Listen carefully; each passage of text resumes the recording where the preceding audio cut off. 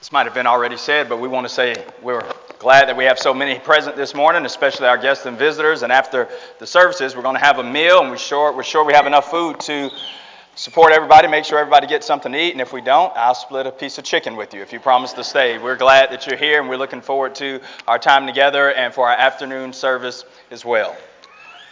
Before Hobby Lobby or Michael's or Home Goods or any other company had home decor with house rules plastered on the signs, the ancient world had house codes and house rules of their own. You read in books like Plato's famous Republic, and he talks about house rules and how individuals that live together are to interact one with another. And then, of course, after him, there's Aristotle, and he talks about in a home how there are certain responsibilities for the women and certain responsibilities for the men. And then the philosopher Plutarch came after him, and he wrote about how men and women are to conduct themselves in the home, and the Jewish society had their own. Men like Ben Sira and Philo talked about how Jewish people who based their lives on the law of Moses were to live together in their families in response to the law, will, and word of God. None of this is to suggest at all that we're supposed to go back to yesteryear in order to get the house rules or the house codes for how we're to conduct ourselves today. It's just simply to say that the idea that individuals in homes live by house rules isn't anything new, anything different. In fact, every home has them. And whether they're written down, stated, or just simply implied, the way that we conduct ourselves in our homes is a reflection of those house rules applied, enforced, or altogether ignored. You know, the New Testament talks about the church using various metaphors. One of Paul's favorites is that the church of God is God's house. Ephesians 2 and verse 20, 1 Timothy 3 and verse 15, Paul says the church of God is the house of God, and it is what supports and upholds the pillar and the ground of the truth.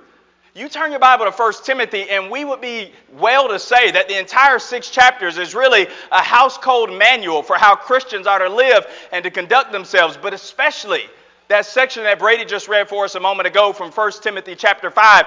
In that section, Paul lays down how Christians are to behave and live and ultimately how we're to conduct ourselves. The reality for us is in 1 Timothy 5, what we have are these house rules that God gives us 25 verses of how we're to live and how we're to respond to one another in the family. Lest we get in our minds that 1 Timothy is simply a letter from one preacher to another with no practical application for us, Paul lets us know that it is. He talks about how we're to live in the family of God together, how we're to treat widows and those that might find themselves in need, how we're to respond to our elders, and how we're to respond to those that are engaged in public sin, whether elders or members of the church in general. Paul gives us God's house rules. Now, if you have your Bible, go ahead and turn it to 1 Timothy chapter 5. This chapter is not challenging, really. It's one of those chapters that when you read it, you know immediately and exactly what it says, what it means, and how we should apply it. The challenge for us, of course, is on the days when we run into things from 1 Timothy chapter 5 that makes us uncomfortable and that challenges us, and then we all might be guilty of trying to make exceptions to the rule. But we've just got to remember that it's God's house, and these are God's house rules. I count 5 rules that Paul gives us in 1 Timothy 5 for how we as the church, the people of God, are to conduct ourselves. And as we walk through the chapter, I want us to observe these rules and then examine our hearts and our lives and do our best individually and collectively to bring ourselves into conformity with what we find. House rule number 1 is found in 1 Timothy chapter 5, verses 1 and 2. Paul says to the young man Timothy, I want you to make sure that you do not rebuke an elder, but encourage him as you would a father, the younger men as brothers, the older women as mothers, and the younger women as sisters with all purity. The first house rule that Paul gives is that there need to be strong relationships within. In the local church, there need to be strong relationships that exist between the members. Notice what he leads off with saying in verse 1. Paul tells Timothy, do not rebuke an elder. Elder in 1 Timothy 5 and verse 1 is not the man that occupies the position of leadership that he talks about in chapter 3. This is just simply an older man in the congregation. This was in ancient Israel's Old Testament. Places like Leviticus 19 and verse 32, they were told to stand up before the gray head and to look the aged man in the face and to fear the Lord their God. Proverbs 23 and verse 22 stress respect for those that are older, and that's exactly what Paul says here. But he broadens that and he says older women are to be treated like mothers, and those that are Timothy's contemporaries are to be treated like his spiritual siblings. What God wants in his house, the house rules, are that those that are members of the house, members of the family, have strong relationships one toward another. What did Jesus tell the apostles in Matthew 23 and verse 8? You all are brethren, one with another. You're to be close. You know, in the first century, when somebody became a Christian, there was no guarantee that their family was going to approve of their decision to become a Christian or continue to put up with them. The church became their family. And so Paul would say in passages like Romans 12 and verse 5, we are members one of another. We're to coexist and do life together as the people of God. The first house rule that Paul gives is about you and me living our lives together and entering into the family and expressing love one toward another exactly like Jesus taught us. You remember John 13, 34 and 35. Jesus says, a new commandment I give to you, that you love one another. As I've loved you, that you also love one another. By this, all men will know you're my disciples if you have love one toward another. When Timothy gets to chapter 5 of this letter, he's supposed to look out to this congregation to whom he's preaching to and working with and appreciate that he's looking on the face of his spiritual siblings. Jamal Winton was in 2017, he was about 16 years old when he received what he described as an anonymous text from somebody inviting him to Thanksgiving dinner. The person signed the text, I can't wait to see you, Grandma. And he said, when did my grandma learn how to text? And so he responds and said, you got the wrong person. I'm not your grandson. This person said, yes, you are. You are my grandson, and I expect to see you at Thanksgiving dinner. Jamal said, well, would you send a picture just so that we can confirm that we're in the same family, because I don't believe my grandmother knows how to text. Wanda Dent sent him the picture back, and he realized we are not in the same family. But he did send a response back, and he meant it jokingly. Can I still get that plate, though? And Wanda responds, yes, of course, because that's exactly what grandmothers do. It started in 2017, and all the way through up until this year, they've been meeting together to have Thanksgiving dinner together. It was just an accident. They were put together, they didn't intend to, but they became family. What Paul's telling you and me as the people of God and the family of God is what we've got in our family and the table we surround is not by accident. Jesus put us here on purpose. He says, I want you to be one, John 17, 20 and 21, that all men might believe that God has sent me into the world. And that's exactly what God expects of us. We're to have strong relationships within. We're in violation of this house rule if we don't maintain this unity. We're in violation of this house rule if when we come into the assembly, we only talk to the siblings that are our favorites. James 2 and verse 1, James says, hold not the faith of our Lord Jesus Christ with respect of persons. We're in violation of this house rule about these strong relationships if we zoom in and out of the assembly so quickly that we don't even have time to really get to know anybody beyond the surface. How can brotherly love continue, Hebrews 13 and verse 1, if it never really gets started? We're in violation of this house rule to have these strong relationships together. If we accuse everybody of being in a clique all the time, but we never try to click with anybody else. Paul had never met the Christians in Rome, in Romans 1, 11 through 13, and yet Paul says, I can't wait to see you, that I might impart some spiritual gift. Paul says, I'm going to put myself out there so that I might get to know you, because after all, you and I, we're family members. This is our responsibility to have these deep and rich relationships. God wants these relationships to be the closest to us in all the world. In Philemon 12, he says about Onesimus, he's my very heart. In Philippians 2 and verse 20, he says about young Timothy, I have nobody else on earth like him. You think about all of the things that can try to come between Christians and separate us. Petty beefs that cause us to try to avoid one another. And John saying in 3 John 14, I can't wait to see you face to face so that we can interact. And Paul says, it's God's house. It's God's rules. And this is ultimately what God wants. He wants strong and rich relationships. The local assembly is not a once-a-week religious gathering. So far as God's concerned, it's a weekly family reunion. We are not just familiar friends. We're forever family. If we're in Christ, we'll know one another for the rest of our eternal lives. And that makes a difference with how we ultimately interact. The first congregation Brittany and I attended when we obeyed the gospel, in this congregation it was small, maybe about 50, 60 members. Everybody in the congregation called one another brother so-and-so, sister so-and-so, insert last name. I didn't think anybody there had a first name. It was always Brother Smith, Sister Williams, and that's just the way you referred to everybody. And you could imagine how that might be problematic. You never know anybody's first name. They're just brother or sister. But you also might appreciate how that could be eminently practical when you're trying to build these strong relationships. What if every one of us internally, silently to ourselves, before we ever thought about anybody in this local congregation, we always silently in our minds inserted brother or sister so-and-so before we said their name? When somebody's grieving, it's not just John grieving, but it's brother John. And then his tears become mine, Romans 12 and verse 15. What if before I said anything about somebody else in this congregation to somebody else, I said, I've got to remember, that's not just Susie, that's Sister Susie. That's my spiritual sibling. What if before I canceled anybody in the local church because they frustrated me or did something I didn't like, that I remembered they're not my foes, they're my family, my spiritual and eternal kin. It's God's house rules. It's his family. And he says, I want you to have these strong and rich relationships one toward another. Romans 12 and verse 9, let love be without hypocrisy. And that's the way God set it up. Here's number 2 from 1 Timothy chapter 5. Not just strong relationships within, but Paul says, I want you to support the needy. That's 1 Timothy 5 and verse 3. Honor widows who are truly widows. In the first century culture, widows were in a rather vulnerable position. Most times they weren't left their husband's will or estate, and then they'd be in great financial peril. And even if they were, there were individuals that would like to pounce on them and exploit them financially. Jesus described the Pharisees as those who devoured widows' houses, Mark chapter 12 and verse 40. And so you could see the peril or the situation they would find themselves in. And notice what Paul tells Timothy in 1 Timothy chapter 5 and verse 3. Honor widows who are truly widows. That is, make sure that you support those that are in the greatest need among your number. It's what God has said to do. In Psalm 68 and verse 5, he calls himself a God who's a father to the fatherless and a protector of widows in his holy habitation. You just start making your way through the Bible and keep your eyes open for the vulnerable population and what God says about our responsibility to them and what happens if we don't do it. Israel was told, you make sure that you look out for the widows and provide for them. Deuteronomy 14:29. There was a blessing attached to Israel following through on this command. Isaiah 1 and verse 17, Jeremiah 7, 6 and 7.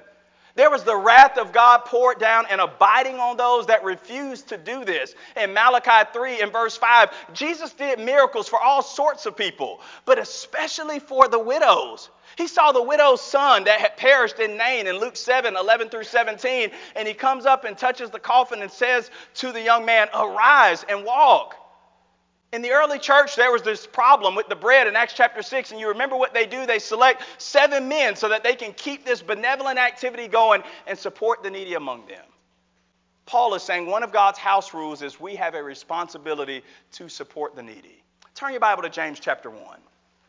In James chapter 1, as James is talking about our response to hardship and trial and then moves in to talk about how we respond to the Word of God. Notice the last verse in James chapter 1 and verse 27 and how important this reality, this theme is to our entire Christian walk. James 1:27, James says, pure religion and undefiled before God and the Father is this, to visit. And that word means more than just go by and see how they're doing. This word for visit means to look in and see how I can relieve a need.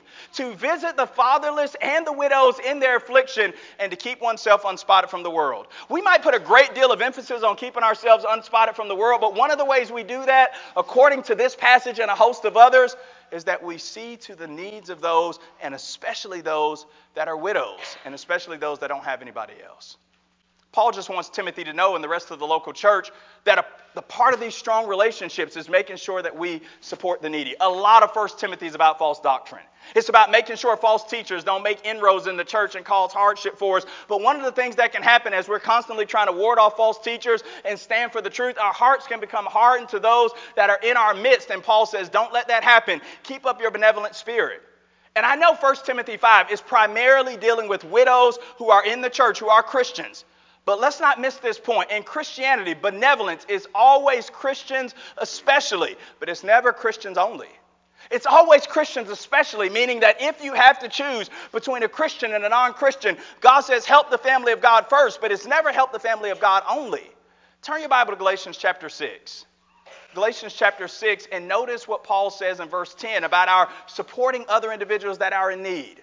Galatians 6 and verse 10, as you therefore have opportunity, let us do good to all men, especially those that are of the household of faith. There it is. Paul saying, if you have to choose, especially of the household of faith, but you support and you help everybody because that's exactly what Christians do. In 1 Timothy 5, Paul says, this benevolence isn't for every widow everywhere.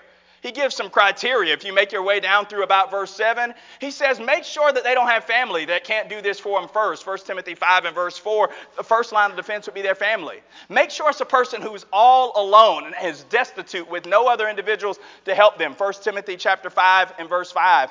Make sure that the widow that will be enrolled in this type of benevolent service, 1 Timothy 5, 9, and 10, Paul says she has to be 60 years old and older. Make sure that these are the individuals that receive the aid first, but keep your eyes up and make sure that you support the needy. This is God's house rule for his people. Make sure you have strong relationships within, and then look out among you and see who needs help and see that you do it. You know, we read Luke chapter 10, 25 through 37, the parable of the Good Samaritan, and maybe in our minds we think to ourselves, I would love to be a hero and help a stranger on the side of the street. But passages like this remind us that maybe what God wants us to do most and first is to help a sibling at the end of a pew. Before we go out and do a heroic thing for a stranger, Paul's saying there are opportunities ever out in front of you, right before you. And I'm thankful, as it's already been prayed this morning, that I'm looking on the face of some of the most benevolent people in the world. The church here at Lehman has been known for rising to the occasion and supporting and helping other people. But Paul is just reminding us in 1 Timothy 5, never let this work be cast aside. In 2013, John Sweeney posted on what he then called Suspended Coffees. He started a Facebook page, and in about 8 hours, he had 20,000 likes on the page. He called it Suspended Coffee. And this goes back to something that started in Naples, Italy, early in the 20th century. And what John suggested was when you go into a place to buy a coffee, make sure that you buy one for somebody else. Back in the 20th century, people in Italy started doing this, and they called it suspended coffee. You buy coffee for yourself and for somebody else, especially somebody else that can't afford their own. And today we use all types of terminology to describe this process. We might talk about paying it forward and we've smuggled all of these virtues in from Christianity. Don't you know Jesus went ahead of us and paid the debt that we could never pay? And in response to that, every single time we have an opportunity to make somebody's life easier, especially somebody that's in need, we do that very thing in light of what Jesus has done for us. We shine the light of Jesus into the world, Philippians 2, 15 and 16, and support the needy, yes, among our own, but wherever we find individuals in need. Who are the needy? Obviously, this text in 1 Timothy 5 says it's widows, but it wouldn't be just them. It would be the shut-ins. It would be those that are physically feeble and that find themselves in nursing homes. It would be those that are single parents and those that are struggling. And our response to them, whoever they are, wherever they are, is to relieve their burdens and help them. It's God's rules. It's what God expects us to do. Here's number 3 in 1 Timothy chapter 5. We're to have strong relationships within. We're to support the needy. But here's the third thing Paul says. Paul says, I want you to serve so that you might silence your opponents. That's verses 8 down through verse 16. Now, Paul's just argued strongly that Christians are to be benevolent toward those that are in need. But in verses 8 down through verse 16, Paul's going to say we do not want to enable those that are capable of doing work themselves. Notice what he says in verses 8 down through verse 16. He says if anybody does not provide for his own, especially for those that are in his own household, he's denied the faith and he's worse than an unbeliever. That is, if a need arises among our family, the first line of defense, 1 Timothy 5, and notice in verse 4, it's an individual's children and grandchildren. It's their responsibility. He says, don't let the younger widows get involved in this benevolent work. If they're young widows, they need to remarry so that they can guide the house and support themselves. 1 Timothy 5, 14 through 15. Now, we might read these passages and wonder to ourselves, how at all is any of this applicable to us today? Is there any contemporary application in these verses about how we're supposed to serve in order to silence the opposition? But I just want you to notice why Paul says we do this. There are at least 2 reasons why this is important. The first reason is this. We are to never take advantage of church benevolence. We're to never exploit the people of God. You remember Jacob and Esau? They get into a rift because Jacob hustles Esau out of the birthright and then out of the blessing. Some decades pass and these 2 brothers are about to meet again for a reunion. And as they're on their way to meet, Jacob sends all of these material goods and all of these benefits Esau's way. But notice what Esau says in Genesis 33 and verse 9. He says, keep what you have, brother, I have enough. And you know that's our responsibility. We're to leave that which we already have for other individuals who may not have. But here's the second thing. It's important that we serve to silence the opposition because as we work out and live out our domestic responsibilities on a daily basis, it's in that way that we shine the light of Jesus Christ into a watching world. Notice who's watching. Notice 1 Timothy chapter 5. Paul talks about an adversary that might want to speak reproachfully. That's an unbeliever. They'll look in on the way that we live our lives or fail to live our lives, and they might speak reproachfully. In verse 8, he says, if you don't provide for your own, you've denied the faith, and you're worse than an unbeliever. Why do we go to work and clock in every day in and day out? Because if we don't, we'll deny the faith. In verse 15 and verse 16, he says your adversary. That's talking about the devil. He would love to slander you. How do you silence the devil? By doing what you should and living the way that God would have you to. These are God's house rules. This is what God wants for us. You know, Truett Cathy, the founder of Chick-fil-A, you go to Chick-fil-A, you won't go today because they're closed, and I already told you, we're feeding you, so don't go. But if you go to Chick-fil-A and you have an interaction and you have a transaction, nobody at Chick-fil-A is ever going to say you're welcome. You know what they're going to say when they hand you the order. What are they going to say? They're going to say, my pleasure. And it started, according to Truett, when he went to a Ritz-Carlton and a young man was helping him carry out his bags at the hotel. And he said, thank you. And the young man responded, my pleasure. He took that back to the meetings in Chick-fil-A, and this is what he told his people. I want us to start saying that every time we serve and help somebody else. But here's what we're not going to do. We're never going to write it into the manual. Instead, we're going to write it into the culture. Everybody's just going to say this so that people that come to our establishment might know that it is always our privilege to serve and to go the second mile. Don't you see what Paul's saying in 1 Timothy chapter 5? It's our privilege to serve. Ours is written down in the text, but it's also embedded into the culture of what it means to be a disciple of Jesus Christ. It means we don't stand around and wait to be served. We go out and see who we can serve and whose burdens we can relieve. We serve in order to silence the opposition. Jesus says, whosoever would be chief among you, let him be your servant, even as the Son of Man came not to serve, but to serve, and to give his life as a ransom for many. Mark 10, 44 and 45. I don't know if you've realized this, but the reality is there are some people that are never going to come into this assembly simply because we invite them. You know, there are some people that are never going to accept our invitation to come to a gospel meeting or respond to an invitation through a door knocking campaign or listen to a sermon that we show them on Spotify, on Apple Podcasts. But what Paul's telling Timothy here and what the rest of the New Testament bears out is this: if we live the right way, if we serve like we should serve, we just might silence the opposition that looks out on Christians and says, you know, they're all hypocrites. They're all just going through the motions. We can silence that by living the right way. What does Peter tell wives about their unbelieving husbands in 1 Peter 3 and verse 1? If any obey not the word, they may without a word be won over by the conduct of their wives while they behold your chaste conversation coupled with fear. We can silence the opposition by living godly. And then as they continue to look in on how we live our lives, that silence might turn to suspicion. When they see this isn't a fluke, this is just how these people live. And then they might ask us, 1 Peter 3 and verse 15, about the hope that dwells within us. That silence graduates to suspicion, and that suspicion may lead to their salvation once they're introduced to our Savior. What do the Samaritans say in John chapter 4? The woman comes back, as Easton talked about in his Devo on Wednesday night, and she says, come see a man who's told me everything I've ever done. John 4 and verse 42, the people in Samaria say, now we believe. Not because of what you've said to us, but we've heard and seen ourselves. See, God's house rules are strong relationships within. Love one another like siblings. And then support the needy in your midst and every time you get an opportunity. But then make sure that you serve. Do what you can do with what you have so that we might silence the opposition, the devil, the unbelieving world, those that are skeptical about Christianity. This gets right down to where we live. 1 Timothy 5 and verse 8, Paul says, if you don't provide for your own, you've denied the faith and you're worse than an unbeliever. What does that mean? It means we have a responsibility to be financially responsible and support our families so that we don't deny the faith. He talks about widows and making sure that these younger widows marry and that they will guide the house. 1 Timothy 5 and verse 14.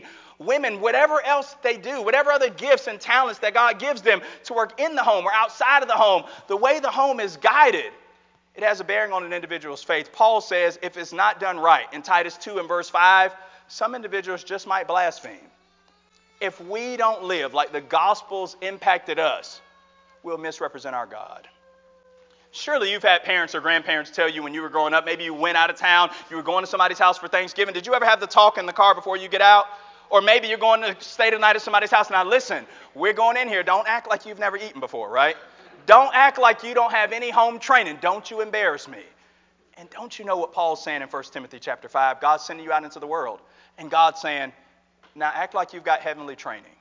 Don't you go out into the world and embarrass me. You know I've taught you better than that, Matthew 5:16. Let your light so shine before men that they may see your good works, and then the glory will come back to me. But what if we fail? What if we don't do it? The adversary would say, you see, it makes no difference if you serve him or if you serve me, because we're all the same. These are God's house rules, and it does make a difference. Here's number 4. Paul transitions in 1 Timothy chapter 5 after he's talked about our relationships collectively, after he's talked about our relationship to the needy, and then he talks about how we need to serve. 1 Timothy 5:17 through 19, he says, I want you to support and honor the elders among you. 1 Timothy 5:17, he says, honor those elders that are among you, especially those that labor in doctrine and in teaching.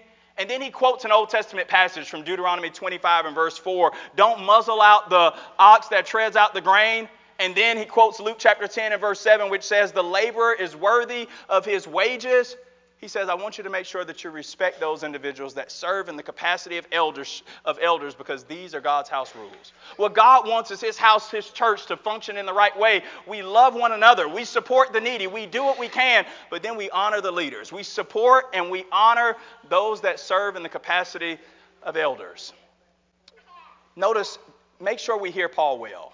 Paul is not saying in 1 Timothy 5:17 through 19 that elders always get everything right and we will always agree with their decisions.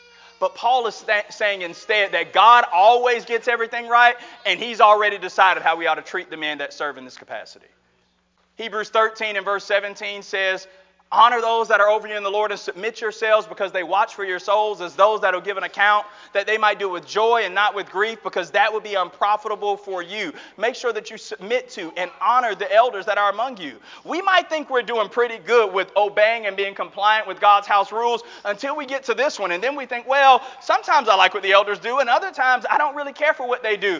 God's saying, I want you to submit and obey in view of what I told you, regardless of what you think. 1 Thessalonians 5:12 through 13, Paul says, know those who are over you in the Lord and admonish you.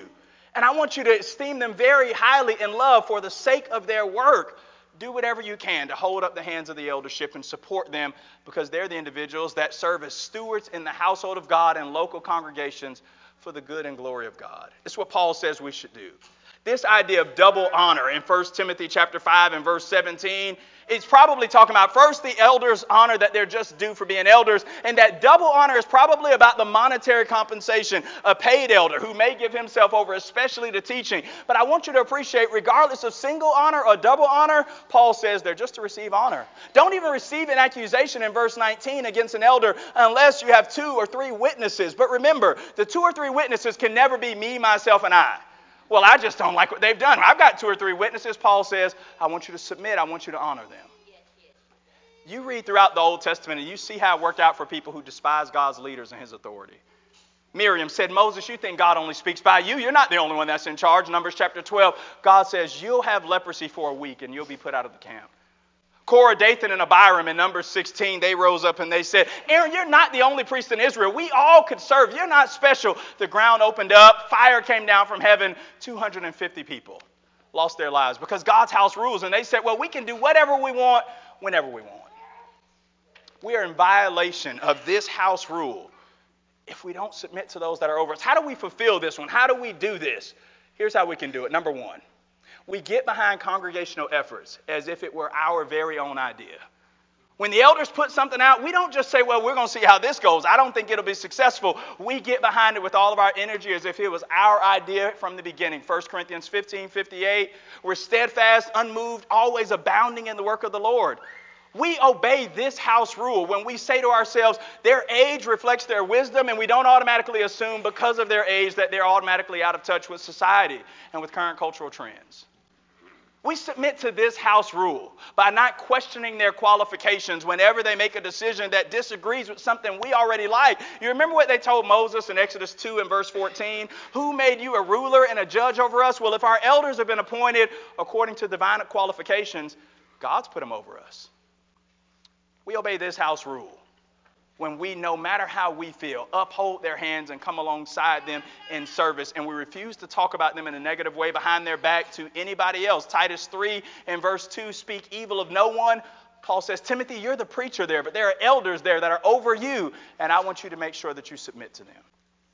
Chuck alluded to this in his prayer, but in Exodus 17, You remember Joshua and the people were at the foot of the mountain, and they're fighting the people of Amalek. And as long as Hur and Aaron hold up Moses' hands, Exodus 17, 11 through 12, the people of Israel are successful in battle. But as Moses' hands begin to droop, so does the chances of Israel being successful in battle. When Moses prevailed, all of the people prevailed, Exodus 17, 13. And I'm just telling you, a local congregation prevails to the extent that the elders do and to the extent that we hold up their hands and work alongside them. Somebody says you want better elders, pray for the ones you have. If you want things to improve, do what you can to ensure that they do improve and hold up their hands. We should come alongside Jim and David, Kevin, Russell, and John and leave no doubt that we work alongside them, we work with them, and we think the best of them. We expect their success. Paul says, make sure you have 2 or 3 witnesses before you receive an accusation, because you're always supposed to assume the best of those in leadership, not their downfall. This is how God set it up. Jesus is our chief shepherd, 1 Peter chapter 5, 1 through 4. But in his physical absence, he's placed qualified men to serve in this position. And we should submit and hold up their hands. We should support and honor the elders in such a way that our sons and grandsons might one day desire the office. 1 Timothy 3 and verse 1, Paul says, if any man desires the office of an elder, he desires a good work. Why do so many men say about the eldership, oh, I don't think I'd ever do that. Oh, that's a pretty rough and terrible job. Maybe it's a reflection on how we've responded to those who've occupied the office. These are God's house rules. It's his house. And the fourth thing he says is support and honor the elders. Now, here's the fifth and final thing from 1 Timothy chapter 5. And that is, we are to seriously deal with sin in our midst. Seriously address sin within. 1 Timothy chapter 5, verse 20 down through verse 25. He's talking in this context especially about those who serve as elders. He says, those that sin, rebuke before all, that others also may fear. And then in verse 21, he says, I want you to do this without any judging before the elders, before the angels, and before Christ Jesus. Lay hands suddenly, in verse 22, on no man, neither be a partaker of any man's sins. Keep yourself pure. After some medical advice in verse 23 and verse 24 and 25, he tells Timothy, everything done in the dark, whether good or bad, ultimately will come to the light. Don't you see what Paul's done? In 1 Timothy 5, 1 and 2, he says, you're a family, strong relationships. Then in verses 3 through 7, he says, make sure that you remember that there are needy individuals among you, and I want you to support them, verses 3 through 7. Verse 8 down through verse 16, do what you can and make sure that you uphold the leader's hands in verses 17 through 19. But then he ends by talking about something extremely sobering, and that is, we're to make sure that we take sin seriously within the camp in our own midst. That means that the sins that ought to aggravate the church the most are the sins that take place among those that claim to be Christians. I'm not telling you that we don't say anything about the sins that happen in the world. We do. We reason about righteousness, temperance, and judgment to come.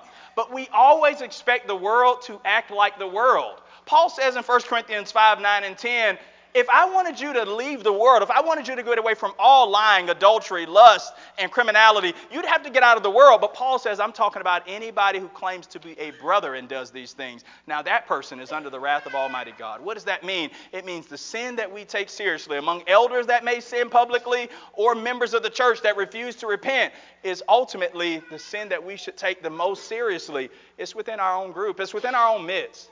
You know, sometimes somebody says about the church, the church is not a museum for the saints. The church is a hospital for sinners, and that's right.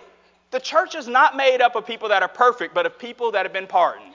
Ephesians 1 and verse 7, we've been forgiven of all our sins, but we should keep in mind that the church is also not a museum for sinners. It's not where we just gloat in our sinful scars and our shortcomings. Paul says, make sure that you take sin seriously. You don't celebrate it, but instead you correct it. Some men's sins are done privately, but then they make their way out, and the same thing is true for some men's good deeds. But one of God's house rules is that those that live in his house take sin seriously, and we discipline our own when individuals refuse to repent and live inconsistently with what we claim to believe. There was a study done by some individuals in Britain recently, and they said it is not healthy for you to be a person who always apologizes and says sorry. They said it'll weaken your own self-esteem. People will think less of you, and it'll be just downright irritating for everybody in your midst. They said, don't apologize. I want you to see what Paul's saying about sin as he closes out this chapter. It's not that I'm sorry is going to make you worse, but it's that actually repenting and changing is what makes us better, based on godly sorrow. 2 Corinthians 7 and verse 10, godly sorrow leads to repentance that doesn't need to be regretted. This is God's house in 1 Timothy chapter 5. And these are God's rules. Every house operates on rules, whether written, spoken or simply implied. And what we have in 1 Timothy 5 is the way that God wants you and me to live based on what he's given us in divine revelation. And Paul says, remember your siblings. Remember the needy among you. Do what you can with your hands. Hold up the hands of your leaders and rid sin in the local congregation. And always make sure that you start with your own heart. And maybe this morning somebody wants to enter God's house. God has rules for that too. A person has to believe that Jesus Christ is the Son of God. And if you believe that, and you're ready to turn from sin and be immersed in water, you'll rise to walk in newness of life, you'll join us around the table. You'll be God's child. You'll be in God's family. And then you'll be accountable to God's rules. Maybe you've already done that and you realize, you know what, I'm out of duty. God's like a parent that's gone out of town and has left us a long list of chores and responsibilities. He wants to find us in line when he returns. But if he doesn't, if we have not complied, the consequences will be harsh and they'll be severe.